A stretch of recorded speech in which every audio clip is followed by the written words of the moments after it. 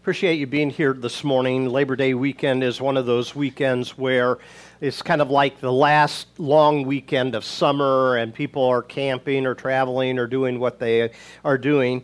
But I am appreciative of you taking time out of your schedule to be with us here at Shade Tree. So we're starting a new series today, and the new series is called Exploring Wider. And we want to talk about some of the questions that enlarge us. So we spent 14 weeks talking about various stories in the Bible, and it's my premise that stories inform us about different things. So when we hear a story, we have an opportunity to get insight or wisdom of some sort. Now when we ask questions, usually when we ask questions, we are curious about something that we would like an answer to. Questions, we have them all the time, but what do we do with them?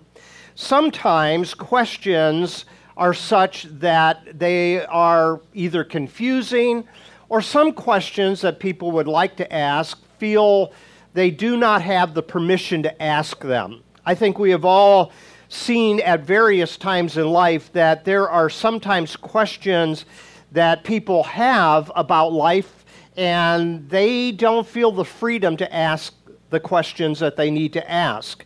Maybe they do that out of fear. And maybe that's what caused a lot of people to run from questions. I find that there's various type of people in this world. There are those that want to run from questions because they have uncertainties. There are people that flirt with questions only for a little while, but they don't want to do a deep dive to try to get a better understanding about something. And then there are those that engage in questions. They are individuals that take a question seriously. They are going to try to learn. They're going to try to enlarge their understanding about a particular topic. And they begin to expand their knowledge base because they take a question seriously. They're not afraid to where that question might take them. And as they begin to wrestle with those things, one of the things that they find is that their perspective, maybe their soul or their heart, enlarges in the process as well. So through the end of October, we're going to explore some parts of the human psyche that will give to us things to think about. Now, when a question is asked, there is no guarantee that you can answer that question with absolute certainty. Because if you ask a question after the previous question, you'll find that there's another road to explore. And sometimes question after question leads people into a place of frustration, or at least they go, no, I want to have certainty about something. I want to be able to have a complete system of thought where everything fits together. And to that I say good luck. Because there is no system of thought, whether it's in psychology or theology, that is completely devoid of gaps in them, okay? So as long as we can understand that we engage in questions with an element of faith, to be able to enlarge our spirit, to enlarge our mind, then we don't go into it looking for certainty, because the minute that you have certainty, you will stop learning. And that's a lot of the problem in the world in which we live in. People don't want to ask any more questions, and consequently they stop learning, and then they deceive themselves into thinking that they got it all nailed down, right? Have you met people like that? They've got it all figured out. They got it all nailed down. And I think questions forces us outside the boxes that we feel most comfortable with. It forces us to look at something from another angle.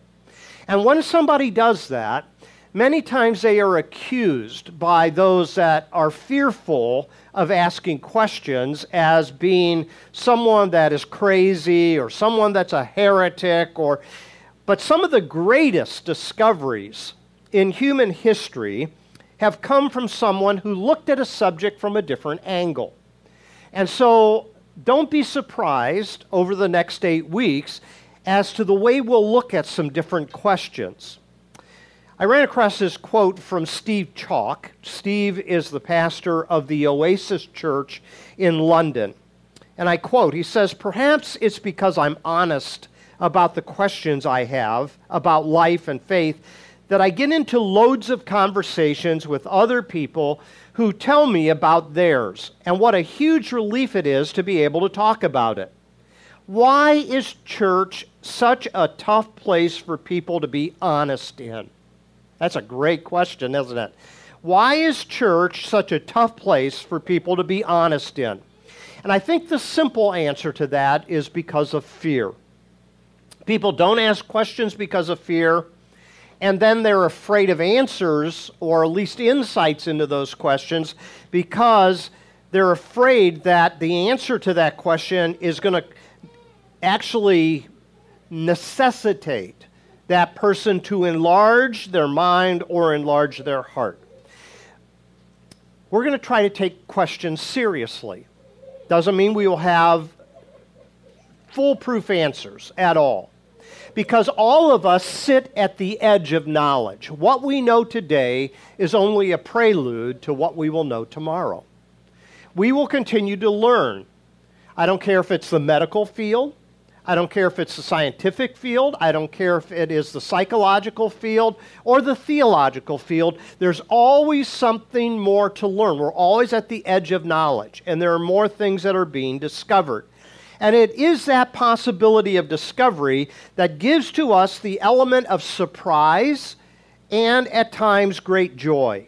There is more we don't know than we do. Let me say that again. There's more we don't know than we do. The limits of the world, we understand, have moved further and further beyond what was understood 100 years ago or 200 years ago or 1,000 years ago. And what we find is civilization continues to advance, and the things that we discover, the new knowledge that we obtain, can be either used for good or bad. How many of you seen the Oppenheimer movie? Has anybody in here seen the Oppenheimer movie? I would like to see it. It's like 3 hours long. It's lengthy. But it is talking about Oppenheimer, the name of the individual that discovered the ability to use atomic power and thus the atomic bomb. And so what you have with that is all kinds of potential, right? But also all kinds of dangers as well. So if we misuse knowledge, it can lead to a potential disaster. But if we can use knowledge for better rather than worse, it can make life better. So what we're going to do today is we're going to look at the question from infinity and beyond, okay? That's a takeoff of Buzz Lightyear, which he says to infinity and beyond, right? I want to talk a little bit about from infinity and beyond. Now, there's no way to adequately illustrate this, but we did not put this string up here today to hang Corey, okay? Rather, or me either, this string is to represent the idea of infinity. The psalmist tells us, from everlasting to everlasting, God, you are God. In other words, as far as we can look back and as far as we can think ahead, God is there. Now, we'll come back to that in a moment. Since we can't do this from here to infinity and from here to infinity, let's just imagine for a moment that this represents infinity. From everlasting to everlasting, you are God.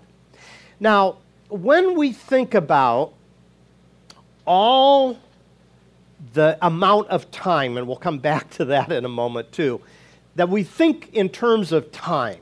We think in terms of this was millions of years ago and million years from now. It is absolutely mind-boggling for us to be able to think beyond the way we view our life.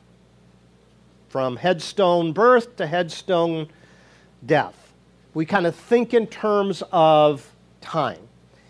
And yet at the same time, what we understand is outside the frame of our own life is this vast space, and that vast amount of space is something that has gone on for a long, long time. And the more we investigate it, like physicist Richard Feynman says, he says, the universe is like a cosmic onion. We keep peeling layers of knowledge the longer we live, okay? So what we want to do, just for the next few moments, is ask the question, how did it all begin? Now, the disadvantage for all of us is we weren't there. So everything, I don't care whether you're looking at it scientifically or theologically, it's all speculation, right? Okay, it's all speculation. But I think we get some pretty good clues. And what we have found is over the past century, there have been unprecedented number of revisions in our view of the universe and how it originated. So we were talking a little bit about time for a moment, and usually we think in terms of time. The psalmist says in Psalm 90, verses 1 and 2, Lord, you have been our dwelling place throughout all generations, before the mountains were born, or you brought forth the whole world from everlasting to everlasting, you are God. So that handout I gave you, I want you to take a quick look at it, okay? So this handout shows the components that you need to think about when you ask the question, how did it all begin? So you look down the left side of the column there. You see the word infinity. Then you see the word mystery. Then you see the word cosmology. And then you see the word theology. So the first category, infinity. Time stretching all the way back, time stretching all the way forward. From everlasting to everlasting, you are God. Now, we can't conceptualize that, and yet at the same time, we can understand a phrase like this. But how it interacts with infinity is quite interesting. In the beginning, God created the heavens and the earth, Genesis 1:1, okay? In the beginning of what? That's the question. In the beginning of what? So that's where the mystery comes in. Now what's interesting is not only does Genesis 1:1 say in the beginning God created the heavens and the earth, but then in John 1:1 it begins the same way. In the beginning was the Word, and the Word was with God, and the Word was God. Nothing has ever come about except what has come about through the Word, which is an interesting way that the Apostle John phrases this. So in the beginning, whatever that means, okay, hold on to that just for a minute. There's mystery involved in that. But when we come to cosmology, the common components in the Big Bang Theory is time, space, mass or matter, and energy. So let's kind of think through each of those just for a moment. And I've given to you some scripture references to think about in relationship to that as well. So time. When we think about time, we are thinking about something that is relative. Now, here's what I mean by that. Depending upon where we are, it is determining where we are in a 24-hour cycle. So Dan and Emma, they are over in Germany right now for this week. Germany is 6 hours ahead of us, okay? So it's not morning over there in Germany, okay? It's afternoon. Here we are, about 10:30 on a Sunday morning, but it's not mid-morning out on the West Coast, is it? Okay? They're just starting to get up, the early risers out in California. So even there is an illustration that time is relative depending upon where you're at. So here you are in Willoughby, Ohio. It's a Sunday morning on Labor Day weekend, and after the service is over, we're going to go to lunch. However, in Germany, they're going to dinner, and out in California, they're getting up for breakfast. You see, time is relative depending upon where you are on the long spectrum of this thing that we call life. So the only time we can measure is the time that is right here, right now, in our location. Now, if God, and when we talk about the question of God, that's our question for next week, who is God? Does God exist? Time exists infinitely. In other words, if God can be present on the East Coast, in the Midwest, and on the West Coast, all at the same time, and if this God can be present everywhere in the universe at the same time, there is no delay in time for God. He can see everything along the entire spectrum of what we would call time. Now that's mind-boggling, isn't it? Okay? So he can see everything at any particular time, what's going on. So the element of time is an important element to consider. That's the only way we can live, is within time. But God is not constrained to that. So we think of infinity. From everlasting to everlasting, you are God. Then we come to space. One day, the psalmist that wrote Psalm 8 walked out and looked up at the night sky. He saw a field of stars, and he came up with this statement: what is man that you consider him? In other words, the vast amount of space that is above, what is man that you should even give a second thought to him? Now, he's only talking from a particular point in the Holy Land, right? He's not even thinking about different continents around the world. He's stuck at a point, at a place, in a space, in time, and he looks up and he goes, what is man that you should consider him or give second thought to him? But that's where he's at. He's at a particular pinpoint place in space. Now, the geometry of the universe is quite interesting. Scientists are telling us that the universe is continuing to expand. And that as it expands, the space is continuing to get bigger. So in other words, it continues to grow exponentially. Now, we don't feel it, but now, here we are, we go out tonight, we look up at the stars, or we look up at the moon and the sun, and what we are observing at that moment in time in our space is not the same as it is there. So, as you look at the sun, at the speed of light, how long does it take for the rays of the sun to actually get to our face, right? So, it's not very long, really. But some of those stars that you're observing at night, they are light years away. So you are seeing the light from a star that maybe was from 2 years ago, 5 years ago, 100 years ago, 1,000 years ago. And it's finally hitting the surface of the earth. As space, we are stuck. But with the help of the Hubble telescope, we have been able to begin to see what's beyond us in space. So this question, how did it all begin, I think is helped by understanding this. Lord, you have been our dwelling place through all generations. Before the mountains were born, and you brought forth the whole world from everlasting to everlasting, you are God. In the beginning, God creates the heaven and the earth. In the beginning was the Word.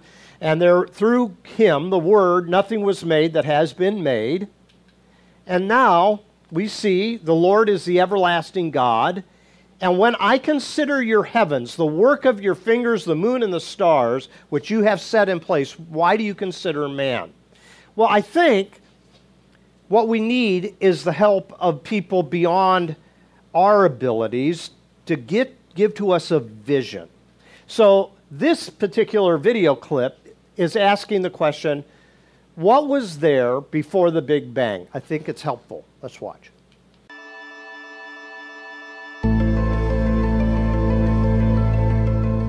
It's interesting, this idea of the Big Bang created the universe. That's what Einstein's theory says. That's textbook cosmology, if you like.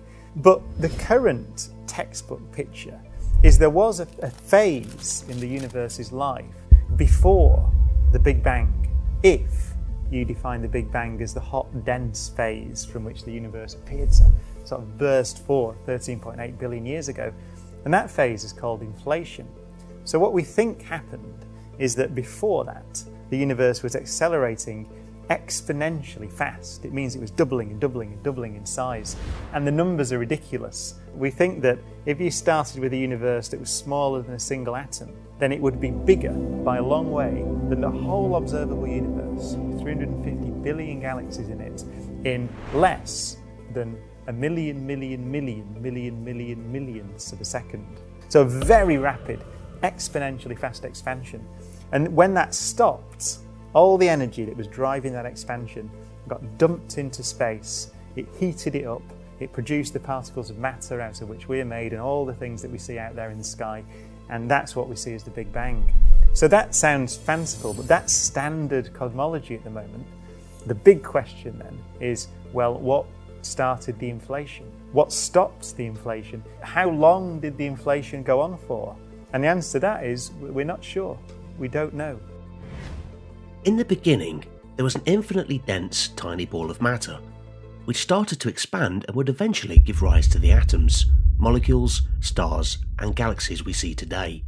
But what was there before the Big Bang?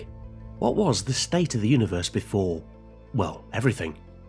The universe underwent a breathtaking cosmic expansion, doubling in size at least 80 times in the fraction of a second. This rapid inflation, fueled by a mysterious form of energy that permeated empty space itself, left the universe desolate and cold. And only after that did the hot, dense conditions of the Big Bang emerge.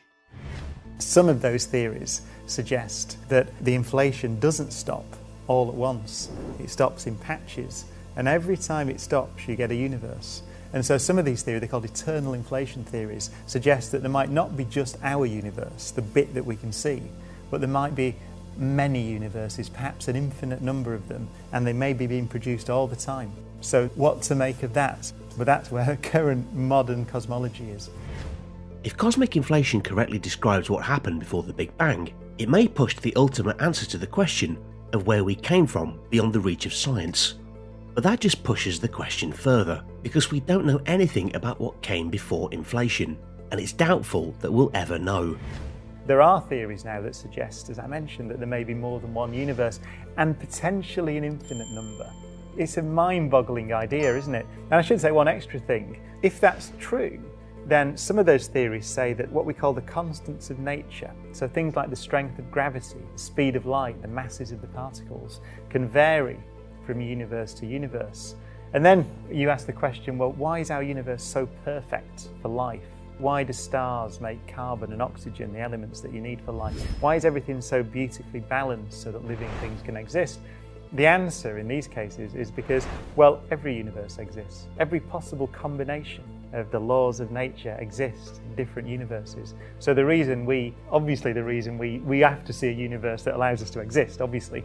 We could ask the question, well, how likely is that? Well, the answer, if there are an infinite number of them, is it's inevitable, because there's every possible kind of universe. And I stress that this is very speculative stuff, but the first thing I said about inflation, the idea that there was this exponentially fast expansion before the Big Bang, if you want to use that language, that's not speculative. That's mainstream cosmology. But this idea that that may lead to multiple universes is more speculative, but it's still scientifically valid, and there are people who do research into that. And again, this is an active area of research. Inflation tells us that the period of time before the Big Bang was extremely cold, and it was empty of everything but empty space, and that empty space carried energy that stretched the universe out to this enormous size and into the initial state before the Big Bang. But there are also alternate theories to cosmological inflation which tell us what caused the initial conditions that would eventually give rise to the Big Bang. There's a theory there may be extra dimensions in the universe. So imagine that we're just living on a sheet of paper, let's say. Then there are theories where here's our universe floating around, and there can be another universe floating around. So there are more spatial dimensions, and we're just on a sheet floating around in this bigger multiverse. And then you can ask the question, well, what happens when they collide together? And one of the theories about what caused the Big Bang is that actually what it was two of these sheets, or brains they're called. So they collide together and separate. And when they collide together, they heat themselves up, and you get something that looks like a Big Bang on that sheet of space and time, if you like. So that's another different theory for what happened before the Big Bang. Brains colliding into each other, giving rise to Big Bangs, multiverse theories, these statements might seem extremely speculative and out of touch with reality, but they do in fact have mathematical reasoning behind them. And moreover, theories describing the very early state of the universe do have experimental support. The wonderful thing is that we're making measurements now. I should say the experimental basis for all this is something called the Cosmic Microwave Background Radiation, or the CMB.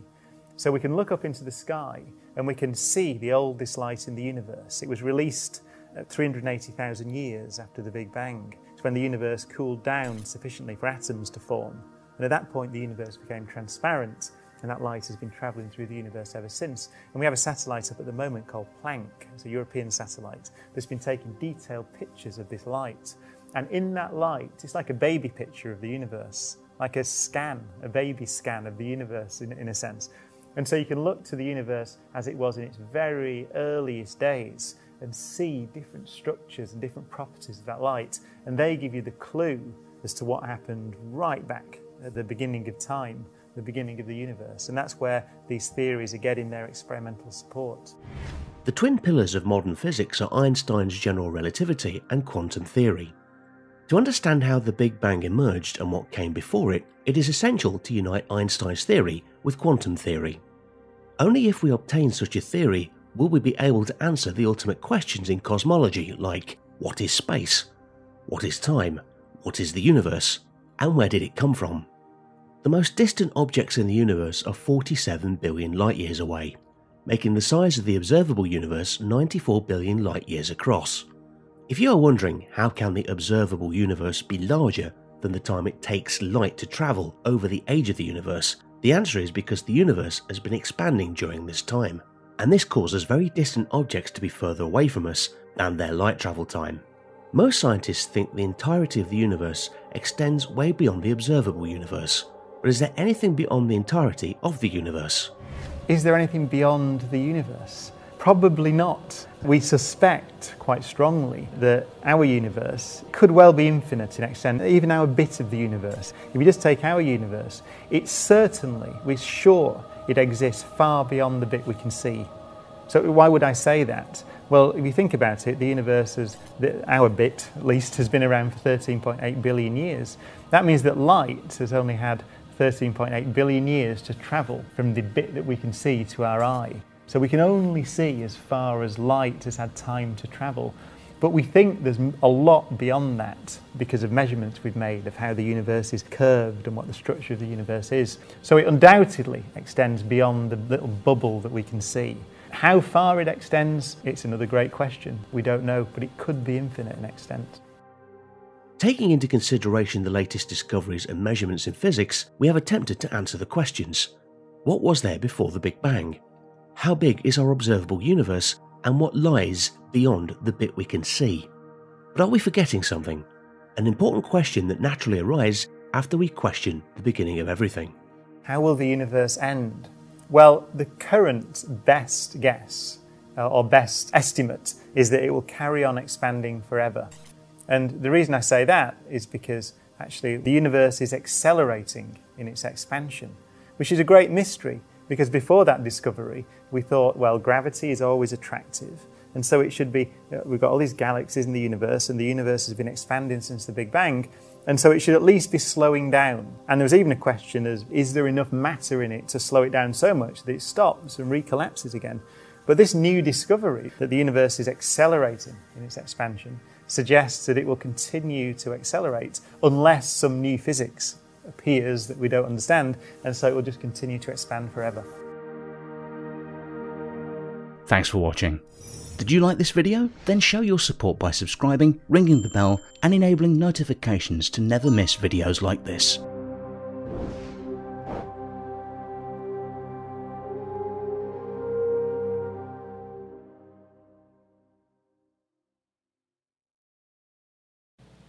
So that video has topics that are way above our head, right?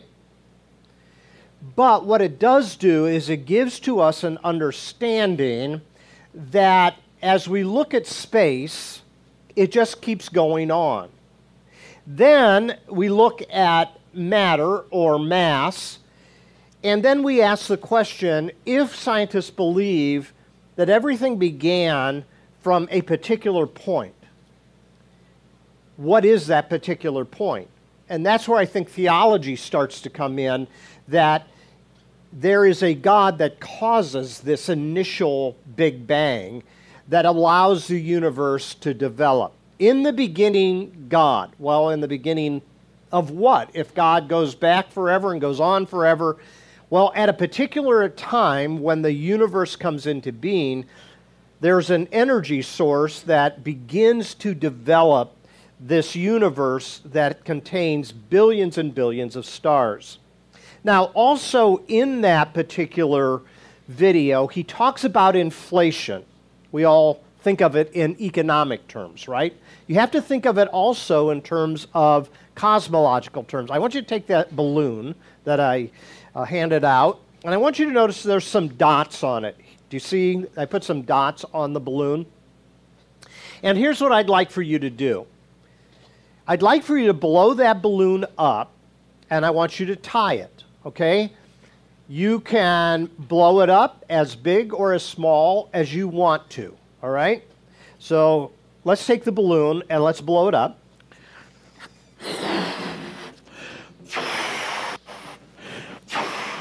So if the dots represent planets or stars, notice what happens as it continues to expand. The balloon expands. What happens to the planets and the stars? They get farther apart, right? So go ahead and, if you tie the balloon, all right? Now this is the hardest part for me, this tying balloons. Now I want you to think about this for a moment. So up here on this infinity line, at some point in the beginning, God said, "Let there be," right? So let's say this is our universe, the one I have in my hand here, okay? Now, let's just put this up here for a second. Let's see if this will hold. Okay, so that's the universe that we are familiar with. It's the ones that the Hubble telescope is observing. But using math, using science, there is the belief that while this universe here is adequate to sustain our life because of what it contains, there could be other universes that have come off of the energy of previous universes. So let me, Beth, let me have your universe here. Okay, and what the video was talking about is inflation, that sometimes what will happen is as the universe expands, all the right components begin to fall in place for there to be a bubble universe that is happening at the same time, okay? So we often wonder questions like, is there life on other planets or in other places in the universe, right? Well, all we know at this point is this is what provides the type of environment that sustains life, at least for human beings. But could there be life in a parallel universe that was somehow started out of the energy that began long ago? Okay, Annie, let me have your... Okay, so Annie's got a bigger universe here, okay? And if this process continues to go on, that one universe is going to provide the energy that is necessary for the next universe, what we might find is that over the course of these billions of years, there might be, at some point, a universe that's bigger than ours, looks different than ours, has different energy and mass material than ours, but there might be some that are also just right for life to begin as well. Okay. Let me have your universe. Okay. So again, what we are observing is at our point in time, right? But we as human beings, if we factor in a timeline that you find in the scripture, we go, well, modern, relative term, modern civilization has only been around for a few thousand years. It's not something that has gone on forever and ever. So all we can do is observe from our own perspective and point in time. Okay, who else has a universe? Okay, one more here. Okay. What that video was suggesting is that as we continue to observe the universe expanding, the potential for other universes could continue to go on into infinity future. So here we are, living on planet Earth. Parallel universes could exist, and we don't know what other type of universes will develop on into the future. That's why there's a lot of mystery. That's why there is awesome observations that are being made, but we don't know what to do with all of that, because there is still a lot of mysteries in this idea of cosmic inflation. Let's watch this video as well. This one isn't as long. And this theory of eternal chaotic inflation changed humanity's conception of the extent of reality. Well, this is true, and now it has continued being changed because it became an essential part of string theory. I myself must say that I am extremely excited about it. Eternal chaotic inflation defies imagination. Chaotic, bubble universes branching off, each from another. Eternal, more and more new universes never stopping. Multiple universes without number or limit popping into existence. Could reality be so ineffably vast? What about our own universe, now seeming rather puny? Its expansion, too, was hiding a spectacular surprise. You can find these type of videos on YouTube. There's all kinds of... Here's another way of looking at it. By inflation, you begin at a point in time, and as a man of faith, I'm saying at the beginning, in the beginning, God is that point in time, relatively speaking, again, time being something that God doesn't experience like we do. God says, let there be, and it starts a process, and as it continues, here we are to this present day, over the course of billions of years, we see that the universe is continuing to grow and expand. With that in mind, this illustration of the expanding universe is the illustration of how not only did our universe come about, but how it could spawn other universes as well.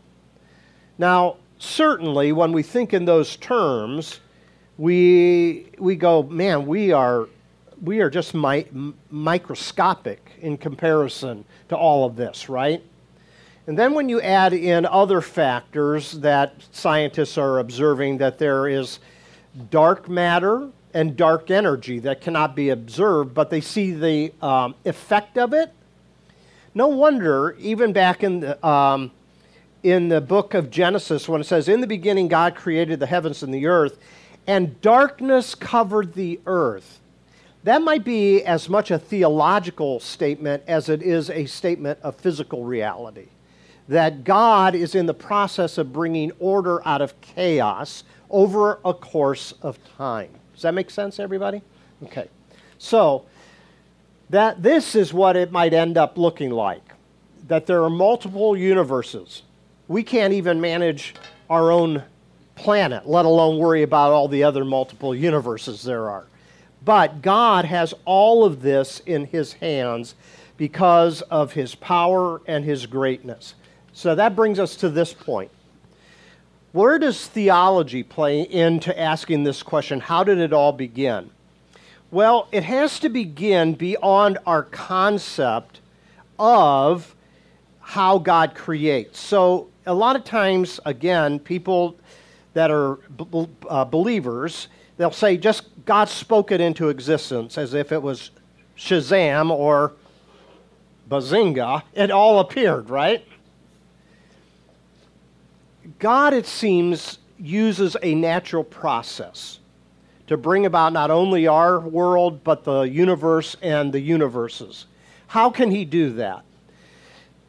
There are 3 statements about God that are made in the Scripture that allow us to kind of perceive this. So, the one is perpetual light. 1 John 1:5 says God is light. Well, we think of light only in terms of the sun or the light in this room. But in a Catholic funeral mass, there is a phrase that is used, perpetual light, okay? Perpetual light. In other words, what is the light before God said, "Let there be light"? And that is, the presence of God is seen as light that dispels darkness, and God as light, or eternal light, everlasting light, was in existence. And I know the next question that I don't have an answer to is, well, where did God come from? We don't know. We don't have an answer to that, right? But it does say that God is light. He exists in light. And along with that is not just perpetual light, but 1 John 4:8 says God is love. That whatever God was up to when He said, "Let there be," had love as the element of it. Okay? God is love. That's who He is. And then in John 4:24, Jesus says to the woman at the Samaritan woman at the well, that God is spirit. You remember the discussion in chapter 4, the woman at the well says, hey, you say Jerusalem is where you have to worship God, and we have our own place of worship. And Jesus speaks up and He says, God is spirit, and those who worship Him must worship Him in spirit and in truth. And what that is saying is God is not at one physical location. God is present, and He is as much here in Willoughby today as He is in Germany, where Dan and Emma are. Okay? So God is spirit, God is love, God is light. And if those 3 things are true, which I believe they are, then what we have is this idea of God being able to stretch beyond all of these universes that are in existence, that have been in process for billions of years, so that when we see our own existence on this planet, then we have the opportunity to look up at night and say, the heavens are declaring the glory of God. Okay? I don't understand it. My knowledge on this topic is about this big. Okay? However, I do have enough appreciation for the fact that God is in the process of bringing us to an understanding of how big a God he is that holds all these universes together. Let me bring you back to the last slide here. Yep, I should have put one more in. This is interesting. The last one is energy. In Colossians 1:15, it says, the Son, Jesus, is the image of the invisible God, the firstborn of all creation. For in him all things were created, things in heaven and on earth, visible and invisible. He is before all things, and in him all things hold together. The questions about whether universes will implode in on itself, I think, is answered by people of faith saying, no, God is in the process of holding all these things together and giving to us the ability to be assured that he will not leave us nor forsake us, but he brought us into this world because it was an act of love. And in his love, he allows us to continue to enjoy this world we live in. Now, this prompts another question. How are we to take care of the creation that he has placed us in? That's for a whole different day. But he puts the onus on us to join him in partnership to take care of this place that we call home. Would you go get Corey, please? And we're going to close with a song. But as Pete gets Corey to come back, here's what I want to say in closing. When complex topics are reduced to either or binary, rarely will you get a deeper insight into something. When you run from questions or just flirt with questions, you want easy answers. And we all have to accept the fact that this is a complex world, and in this complex world, there are no easy answers and there are no binary answers. Usually it is something much like this that contains all kinds of elements there that we need to continue to grapple with. So 400 years of modern science have brought us to where we now stand, but where we go from here depends on what we do with the knowledge in our understanding of the universe or universes around us. Focusing on the edge of knowledge helps us to explore these new frontiers. We do not have faith behind us. Faith is still in front of us. And we'll need to hold on to that faith as we move on into the future with the absolute assurance that the one who holds it all together is the eternal light, love, and energy that we call God. Come up and would you stand, please? We'll close with a song, please.